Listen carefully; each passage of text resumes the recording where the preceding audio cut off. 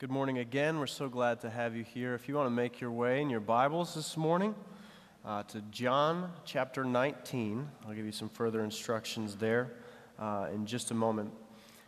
This weekend is for our country. If you're here in this room this morning or if you're listening online or anything like that, this is our Veterans Day weekend. And so we celebrate as well as we can those, and we want to honor those who have gone before us. So if you have served in our nation's military or are currently serving, would you stand just so that we can recognize you here in this room this morning? Would you stand, please, this morning?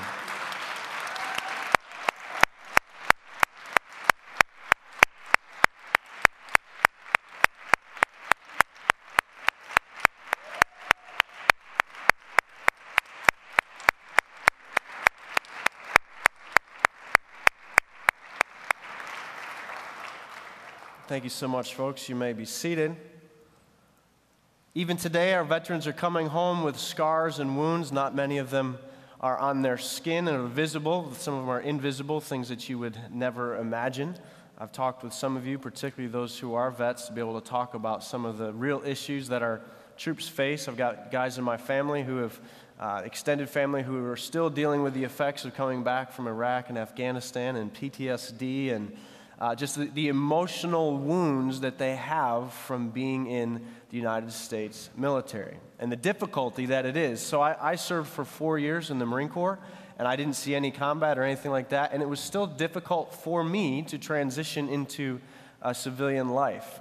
For those who have been in theater where bullets are flying over their heads and really in dangerous situations, the transition back to normal everyday life is not as easy as we would hope for it to be. So your friend that has been gone for years is now back home and trying to integrate into normal society in our community. And a lot of times we as a church, we as a people, we as fellow coworkers don't understand why they're not the person who left.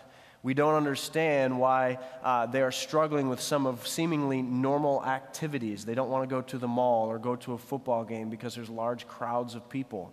You have to understand what they have been up against and what they have seen is entirely different than what someone at their age or at their position in life should have seen. And so those things are difficult, and those things are around us, and those things are real. We also need to take time to honor the family members, the wives, the sisters, the cousins, the mothers, the ones who stayed home and they had to keep everything together while their loved one was away.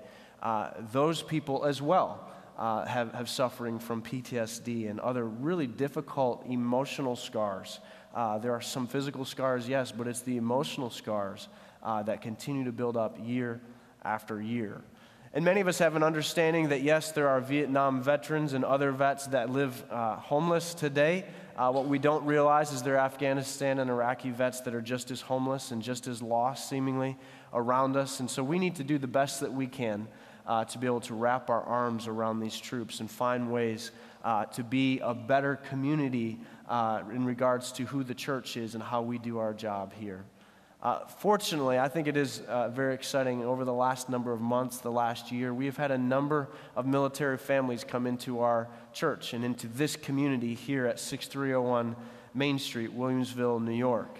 It's not something that's typical because we don't have a large base around us or we don't have a large number of troops coming and going. But as time has passed, we have seen that our church has a role to play in this conversation. So we don't want to leave that out this morning as we think of our veterans. So will you once again give them a round of applause for their families, for the vets this morning.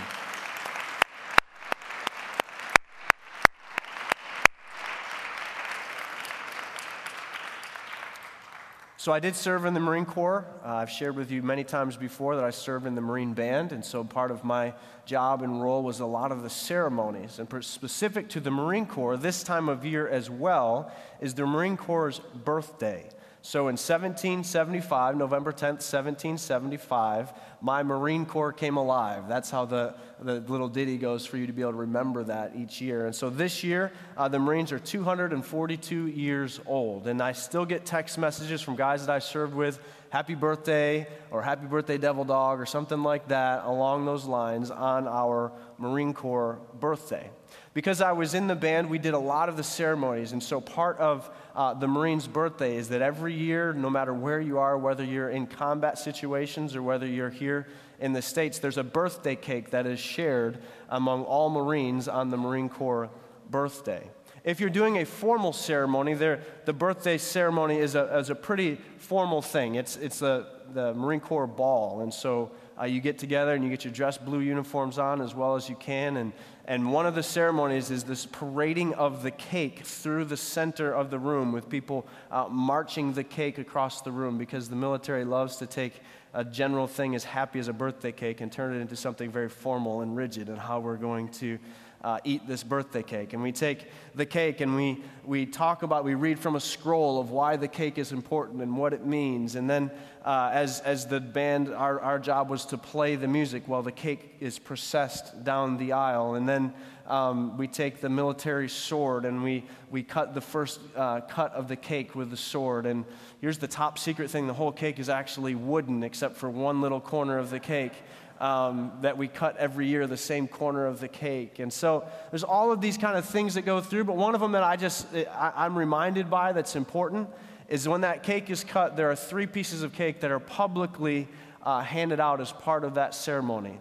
The guest of honor, usually the speaker for the night, is given a piece of cake, and then the oldest Marine present in the room, or former Marine present in the room, is given a piece of cake, and then that Marine takes a 3rd piece of cake and gives it to the youngest person in the room. And so it's designed to be this idea of this brotherhood, this family that is being, again, transitioned, again, year after year in this memory of the birthday, the Marine Corps birthday. And so I get to be a small part, a tiny little part of a bigger story that has been told for year after year after year.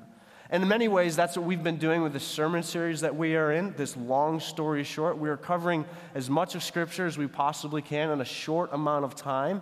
But I hope that you are finding yourself as a small character in a much bigger story. There's a fast-moving river, and we are kind of jumping into it midstream, realizing that this story has been in motion for a very long time. And so when I drive down the highway, if I'm on the 90 or somewhere, and I see a vehicle that has the letters USMC or the word Semper Fi or the Eagle, Globe, and Anchor, I see that and I'm reminded that I am part of a bigger family, a bigger story. And hopefully for you, you are also connected to the bigger story that we see being played out in Scripture. And so, however that for you is triggered, it might be as you are driving down the road of seeing a Jesus fish on the back of a car or seeing crosses somewhere, that you kind of reminded that I am part of the bigger story. So the bigger story we're going to talk about today of really the biggest event in the biggest story, largest story ever told. We are going to talk about the biggest event in history. We are talking specifically about His story, and that is Jesus Christ. And so what we want you to be reminded of, and I think as I have traveled back and forth, I was stationed in South Carolina, and I've got family there in South Carolina. Much of my traveling over the holidays and different times is up and down the East Coast between New York and South Carolina, and making my way through the West Virginia mountains and different parts there. How many of you ever traveled on I-64 through the West Virginia mountains? 67's in there too, 75, yeah. So you make your way through the mountains there. In that particular area, you'll notice many times a repeating theme of crosses set up on the hill. Raise your hand if you know what I'm talking about. You've seen them before? Okay. So I want to tie that into this morning, what is going on. If you've ever seen them, they were put them by a man named Bernard Coffendorfer, who was born in Craigsville, West Virginia. At 42 years of age, Mr. Coffendorfer became a Christian and decided to then use his resources to plant crosses. During his lifetime, he raised and spent $3 million planting 1,864 trios of crosses in 29 different states, in Zambia, and in the Philippines. You'll notice them most specifically in West Virginia, his home state, because there was 352 of them specifically in that state that were put there. The connection that I've made to our story today is that he actually served in the United States Marine Corps. So he served in the Marine Corps, and his time of duty was what we call the Pacific Theater, fighting at the bloody battle, maybe you've heard of it, of Iwo Jima. And so he was there at Iwo Jima fighting in that battle, and then he was there again in Nagasaki, Japan, as part of the peacekeeping force as hostiles were being reduced and putting an end to the war there.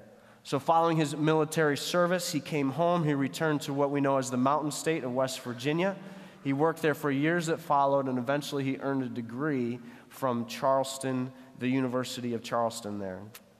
He created a side business. That's job, again, West Virginia is a coal state, and his business was designed to wash coal. And in West Virginia terms, he made a small fortune doing that.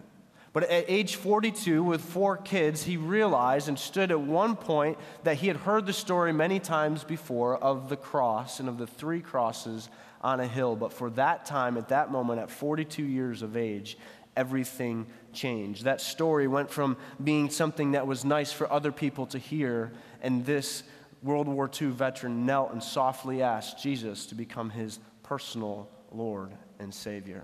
And in that moment, he had taken the cross, the story he had heard thousands of times throughout his life, and something became personal, something became real, and something about that cross made this wealthy individual to stop putting his efforts and his money into himself, and suddenly he had a bigger mission and a bigger picture, and that true passion came through the cross of Calvary.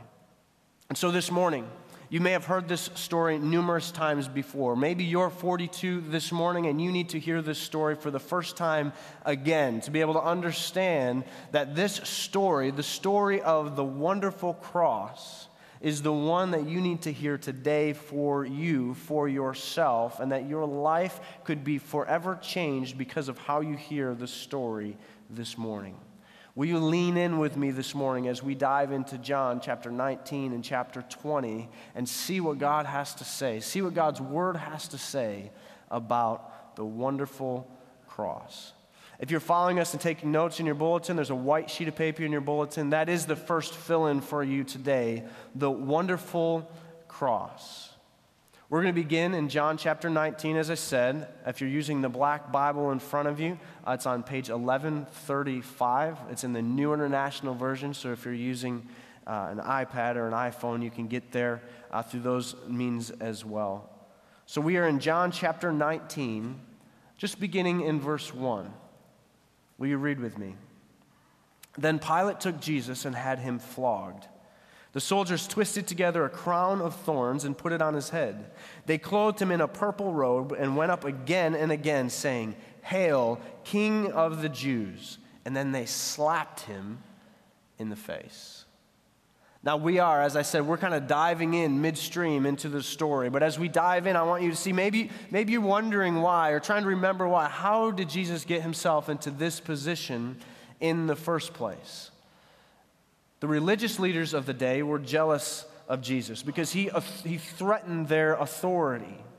They had ruled the roost for a long time, and now Jesus was coming in. He was beginning to have influence. He was beginning to have people follow him and listen to what he was saying. And they all were marveling, it says in Scripture, that this uneducated man and the uneducated men, the disciples who followed him, at the way that they could speak with authority from God. And so because of that authority, the religious leaders were jealous of him. The secular leaders thought of him as a nuisance because he didn't tremble before the almighty power of Rome. He was not terrified by the power of Rome. Literally, when he was in the Garden of Gethsemane and they come and they take him, that will be the road that takes him to the cross. They lay hands on him. And he says, "Who is it that you speak?" And when they spoke his name, Jesus of Nazareth, they were blown away, knocked to the ground just by speaking his name. He was not intimidated by the Roman rulers. He was not intimidated by the Roman soldiers. And so this secular nation was nervous and afraid of who Jesus could be. Why? Because he was a nuisance. Then the Jewish people, the people who he had come to rescue, the people who he had come to save, they were confused by him at best, but at the end of the day, they were disappointed in him Because they expected the Messiah, the one they had read about and waited for all these years. They expected the Messiah to come and overthrow any government. They saw him as the King David of the New Testament, that this King David would come with a sword in his fist and be able to free them from oppression, not understanding that Jesus had not come to be victorious or be their king in that manner. But it shouldn't be a surprise to us. As we've gone through this long story, you'll see that even from the beginning, as we've made our way through there, from the beginning of Scripture, God told his people that he would send a Savior to take their place under the curse of death.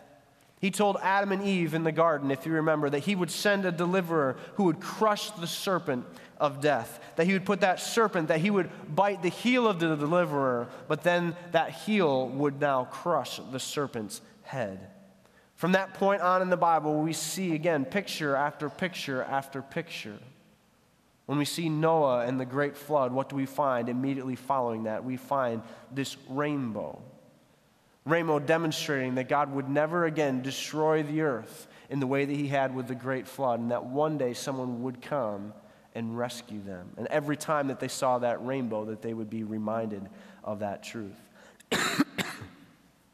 When Abraham was about to sacrifice his son Isaac, what happens? God intervenes through an angel to be able to say, no, stop, look in the thicket, look over there in the bushes. What do you see there? You see a lamb caught in the thicket, because that lamb was going to be the substitutionary offering instead of Isaac. He was going to be put on the altar. And then the prophet in Isaiah chapter 53 said, he was oppressed and afflicted, speaking forward about Jesus. Yet he did not open his mouth. He was led like a lamb to the slaughter, and as a sheep before its shearers is silent, so he did not open his mouth. This is all talking about the Messiah. Scripture had again and again breathed his name, and now he was here, and yet they're confused. I read an illustration this week that speaks pretty well to what Jesus was doing as this sacrificial lamb.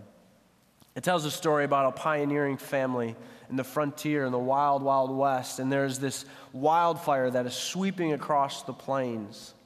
And the father takes the family and takes them out to a safe spot and actually burns a large circle in the middle of his field. And there they huddle in the safety of that burnt patch while the storm rages through, the fire rages through. The family is kept safe because they were there in the burnt area of that circle, and the path of the storm comes all the way through. Jesus, in a very similar way, took the fire unto himself. He burned that fire on himself, therefore, so that we can stand safe on the scorched ground. That's what Jesus did for you and for me. And so when we talk about the wonderful cross, when we think about, if you will, in the West Virginia mountains, as you're driving through, you see those 3 crosses on the hill. We're going to talk about this morning 3 types of crosses as well. The first cross is this, the cross of redemption. This is a fill-in for you this morning. The cross of redemption. John chapter 19, beginning in verse 10. Do you refuse to speak to me? Remember, as a lamb going before the slaughter. Pilate says, don't you realize I have power either to free you or to crucify you? Jesus does speak here. He answered, you would have no power over me if it were not given to you from above. You would have no power over me if it had not been given to you from above, he is saying. I have the power. The one who gives me the power is greater than anything you have to offer. Therefore, the one who handed me over to you is guilty of a greater sin, talking about Judas the Iscariot. Verse 12, from then on, Pilate tried to set Jesus free. Do you see this spot that Pilate is in? But the Jewish leaders kept shouting, if you let this man go, you are no friend of Caesar. Anyone who claims to be a king opposes Caesar. Because the background of the time is Pilate's only job is to keep the peace. Pilate's only job, he is going to allow them to worship the way that they want to, but if they start infringing upon the rule and the Roman rule of the day, this becomes a problem. And so when we started the chapter, remember that the crown of thorns was being beaten into his head. He was being mocked as a king. And now here, he is being called a king. And if you are no friend of Caesar, it says, verse 13, when Pilate hears this, he brought Jesus out and sat down in the judge's seat of a place known as the Pavement, which is Aramaic Gabbatha. It was the day of preparation of the Passover. It was about noon. Look what he says. Here is your king, Pilate says to the Jews. But they shouted all the louder, take him away, crucify him. Pilate's response is, shall I crucify your king? They responded, we have no king but Caesar. The chief priests answered. These religious rulers are stirring the crowd. They are using the right language by which to incriminate Jesus. Finally, Pilate handed him over to them to be crucified. So the soldiers took charge of Jesus. Carrying his own cross, he went out to the place of the skull, which is Aramaic is called Golgotha. There they crucified him, and with him 2 others. We're going to keep track of that. One on each side and Jesus in the middle. Pilate had a notice prepared and fastened to the cross. It read, Jesus of Nazareth, the King of the Jews. Many Jews read this sign, for the place where Jesus was crucified was near the city, and the sign was written in Aramaic, it was written in Latin, and it was written in Greek. The chief priests of the Jews protested to Pilate, don't write King of the Jews, but write, this man claimed to be King of the Jews. Pilate answered, what I have written, I have written. Pilate had an understanding to some extent as to what was going on here. You see, that isn't very much different from what we see today. Is when we say, Jesus, he is the Lord and the Savior. He is God, creator of the universe, and he came to earth and sacrificed himself for you and for me. Some of you in this room, or people that you know, would say, he is a good teacher who claimed to be the Son of God. I want to clarify the difference between claiming to be and actually being. I believe that Jesus is the Son of God. Jesus took the fire onto himself and within himself so that we could stand in that fire ring of safety for what would happen. He suffered on the cross in our place. He suffered so that we wouldn't have to. 1 Peter chapter 2, verse 24 says, he himself bore our sins in his body on the cross so that we might die to sins and live for righteousness. By his wounds you have been healed. Peter, the author, is demonstrating and talking about really what happened there on the cross. So as we look at this passage, if you'll turn over in your Bibles, because I think we need to dig in a little bit deeper to the idea of those 3 crosses being represented. So if you turn over to the book of Luke, please.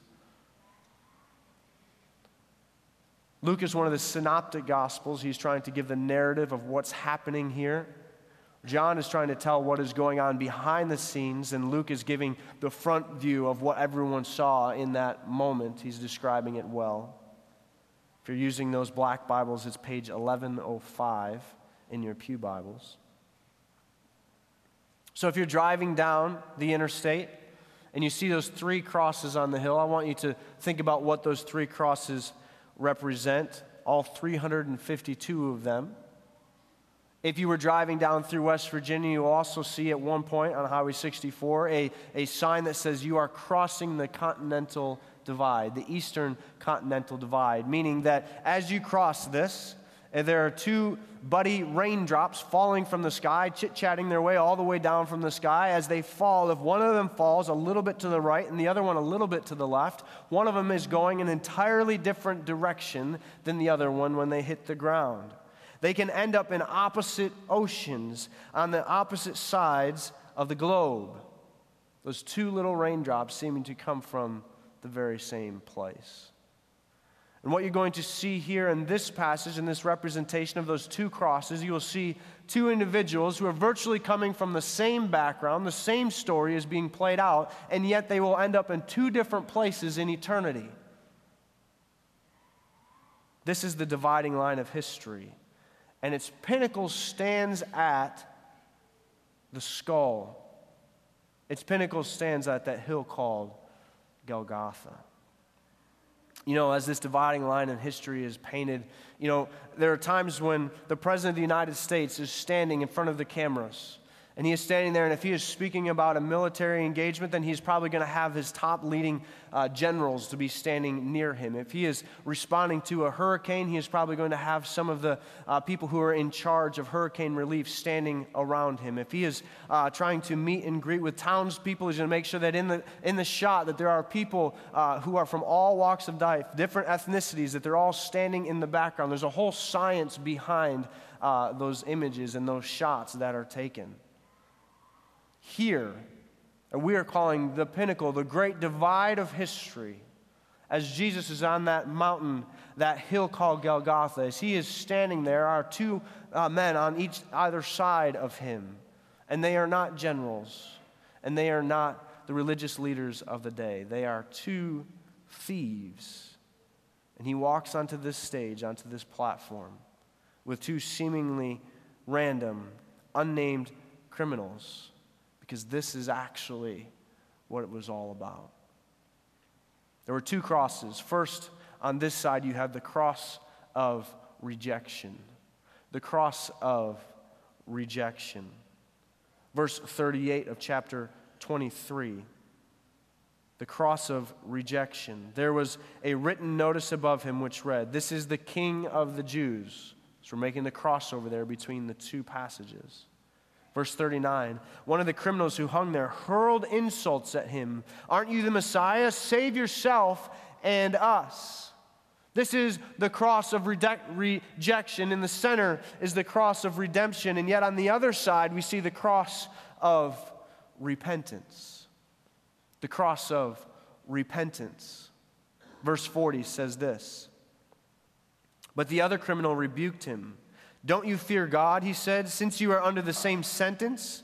We are punished justly, for we are getting what our deeds deserve, but this man has done nothing wrong.' Then he says to Jesus, 'Jesus, remember me when you come into your kingdom.' And Jesus answered him, 'Truly I tell you, today you will be with me in paradise.'" When we see those three crosses represented, we need to think about what these two guys have in common. Both were equally bad. Both were equally at fault. Both were equally in sin. It doesn't say that one was worse than the other. And actually, the other gospel, the Gospel of Matthew, talks about both of them cursing Jesus at first. And actually, the one who rejects Jesus, the one who is on the cross of rejection, he actually is saying, "Jesus, get me off of this cross. If you are really the Messiah, then save yourself and us." He would have loved for Jesus to be who he said he was. He would have loved for Jesus to be the idea of this ruler with a fist and a sword in his hand. But this thief, he began to understand something.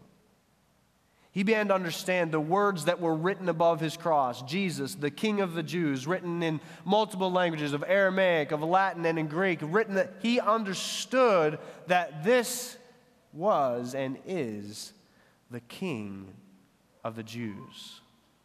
Verse 42, he said, "Jesus, remember me when you come into your kingdom." Verse 43, and Jesus answered him, "Truly I tell you, today you will be with me in paradise."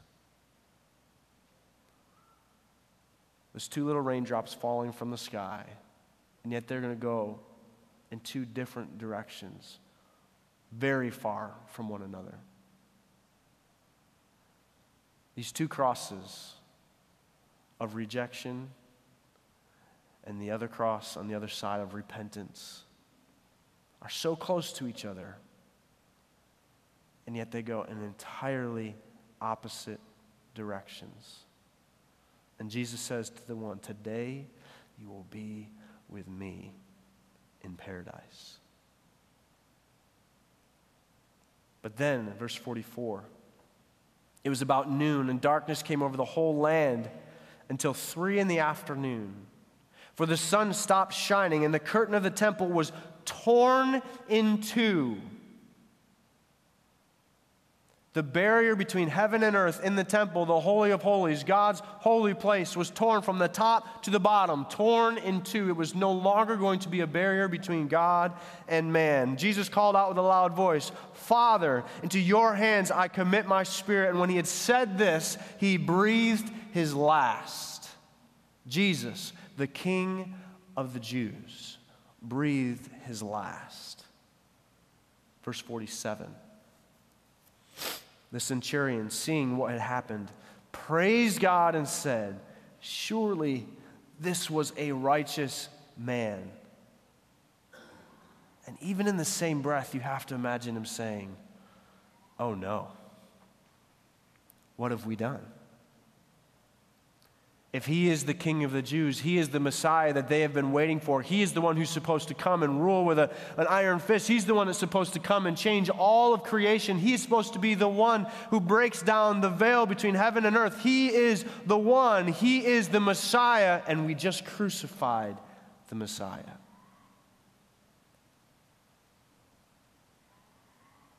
Verse 48. He was our only hope. Verse 48, when all the people who had gathered to witness this saw what took place, they beat their breasts and walked away. 49, but all those who knew him, including the women who had followed him from Galilee, stood at a distance, watching these things, not sure what to do.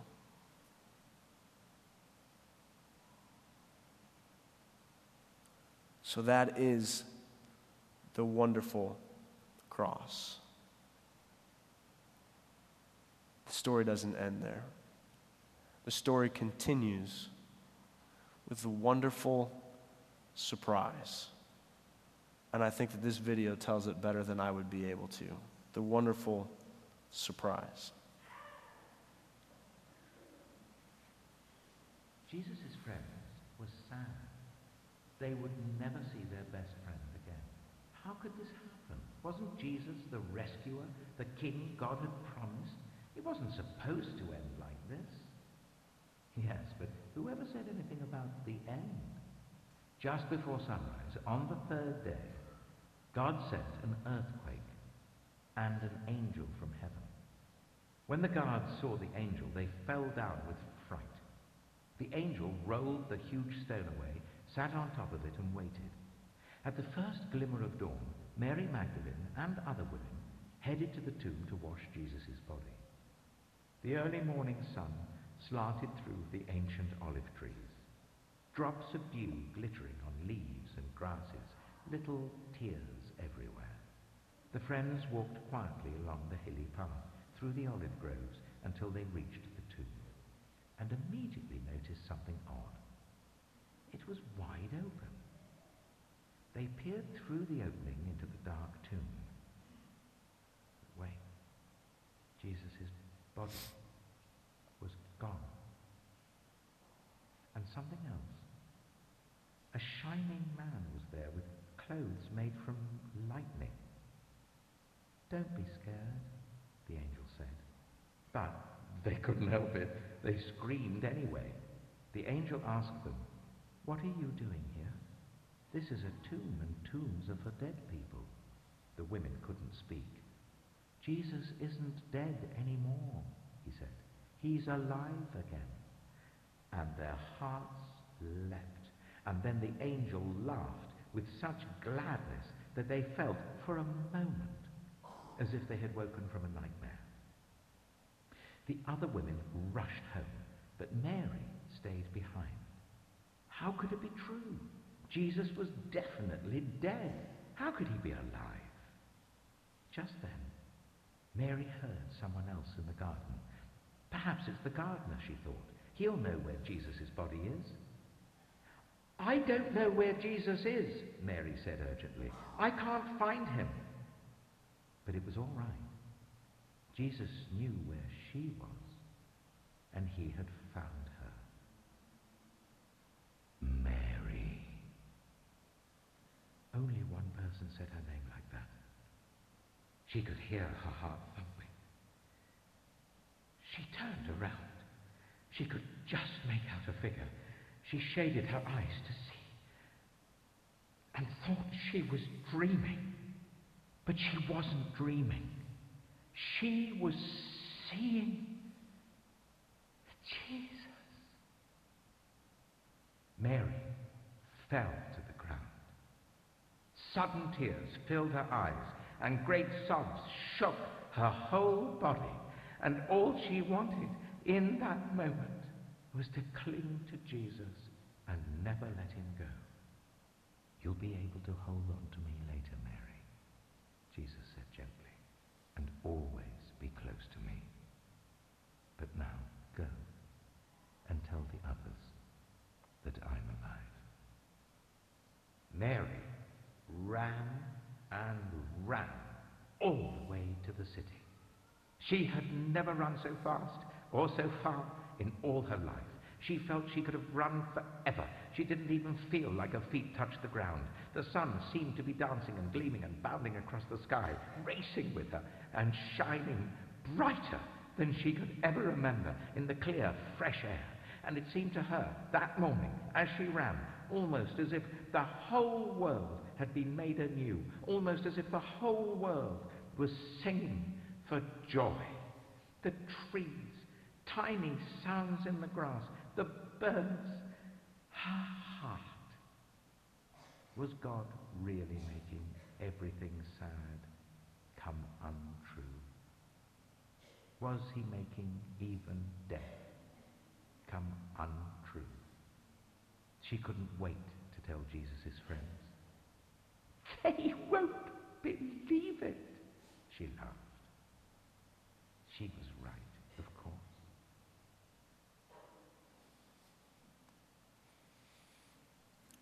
Here's the elements of the wonderful surprise. First, you'll see the broken bonds of death. The broken bonds of death. John chapter 20 again, we're over there again. John chapter 20, beginning in verse 3. So Peter and the other disciples started for the tomb. Both were running, but the other disciple outran Peter and reached the tomb first. He bent over and he looked in the strips of linen lying there, but did not go in. Then Simon Peter came along beside him and went straight in. He also saw the strips of linen lying there, as well as the cloth that had been wrapped around Jesus' head. The cloth was still lying in its place, separate from the linen. Finally, the other disciple who had reached the tomb first also went inside. He saw and believed. The bonds of death had been broken. Do you remember when Jesus healed Lazarus? And Lazarus, he said, Lazarus, come out. And he was wrapped up in the grave clothes. And he had to be taken out. They said, break away from those grave clothes and live. Jesus had broken away from those clothes himself. Jesus had broke the bonds of death on that resurrection morning.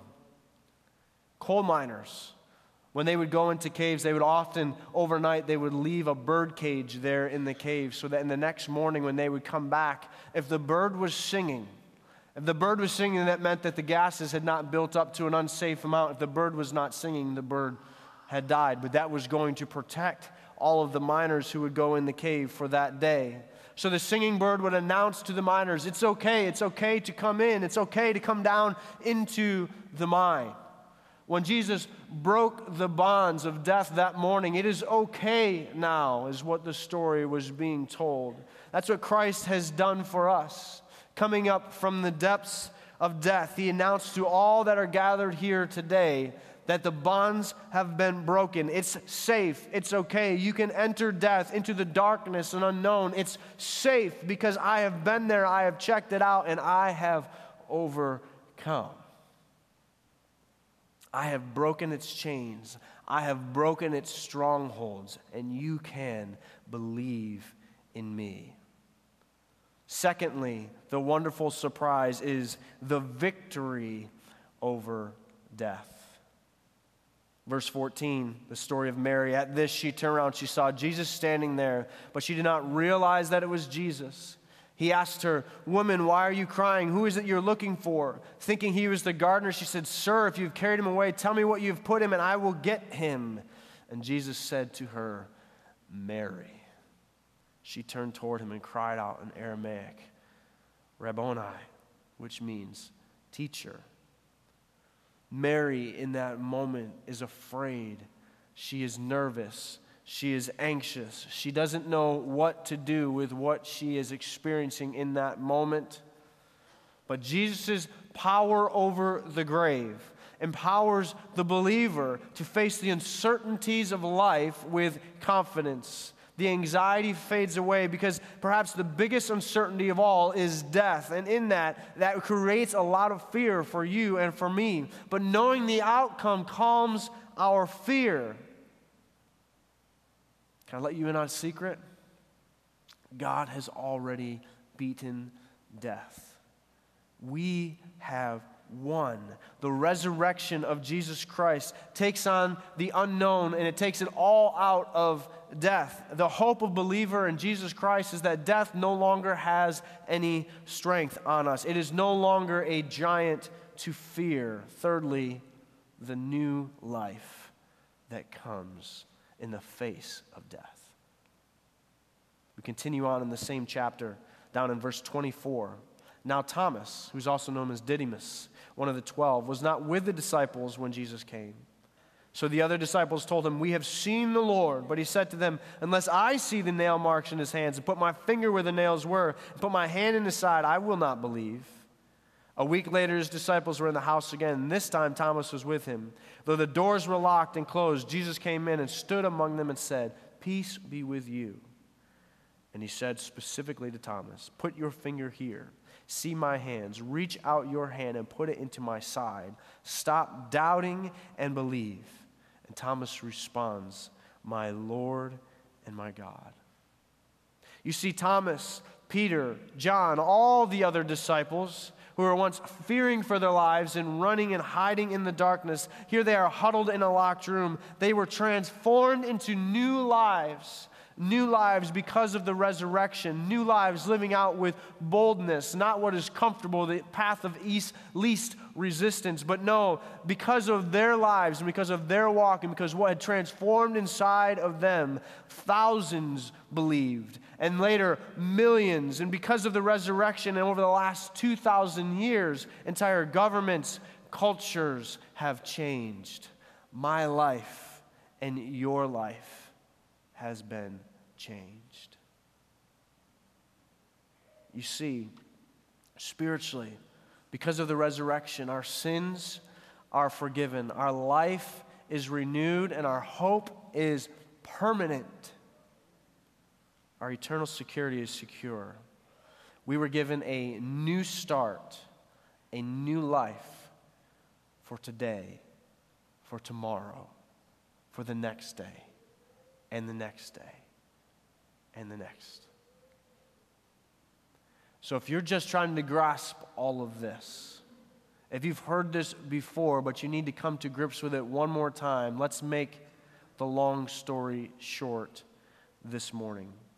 In the same chapter, verse 31, John chapter 20, verse 31, the author says this: "These are written that you may believe that Jesus is the Messiah. He is the Son of God, and that by believing you may have life in his name." This morning, this sermon series, the songs that we sing, it has all been written. It has all been laid out there for you for one purpose and one reason, as John states so well here, that you may believe that Jesus is the Messiah. Not that Jesus is a good teacher who claimed to be the Son of God and had some good moral thoughts for us all to learn in, but that Jesus is the Messiah. And we are each on one of those two crosses. We are each at the great continental divide. One way or another, we have to make a decision. As close as those things seem, we have to make a decision. We have to be able to understand that you may believe by having life in his name. Today, I want you to leave here this morning having life in his name. To leave here different than you arrived. To leave here different, not in fear and in trembling, not worried about what is around you or worried what the future may hold, but knowing that God is in control. knowing that he spun all of the universe into existence. And then as things got confusing and difficult, the realizing that he, because of our sin, had to intervene, and he did so by redeeming us at the cross, and then proved it by resurrecting on the third day. That's the God that I serve. That's the reason why we gather here each week. And that's why you can have hope for tomorrow. Will you pray with me? Dear Lord, we love you. We thank you for what you have done. Lord, a familiar passage, Lord, but let it come alive again today. Let us see the balance of our lives. And there's no matter how much we try to live a good life or to live a moral life, we are still on the wrong side of a great divide. And so this morning, we come to the cross of redemption, asking you, Lord, to stand in our place as you have. Lord, at the base of our faith, we must acknowledge that on our absolute worst day, in the middle of sin and filth, Lord, that is when you reach down and grab a hold of our hand. That is the story of the wonderful cross. And the wonderful surprise is you had victory over sin and fear, anxiety, and death. So if there's one here this morning, Lord, who needs to come to you, they may have heard this before, they have seen the cross before, but for some reason, Lord, your word has spoke to them in a true and articulate way today. Lord, let them come to the cross of redemption, call out to you, and find the joy of living in the hope of that wonderful surprise. We love you, Lord. We praise you, and we thank you. Speak to hearts this morning. Move in this place, Lord. And we will continue to live our lives in this long story. Our little snippet, our little part, our little mark in the bigger story. God, let us live it well. Live with hope and expectancy for you to return. In Jesus' name we pray. Amen.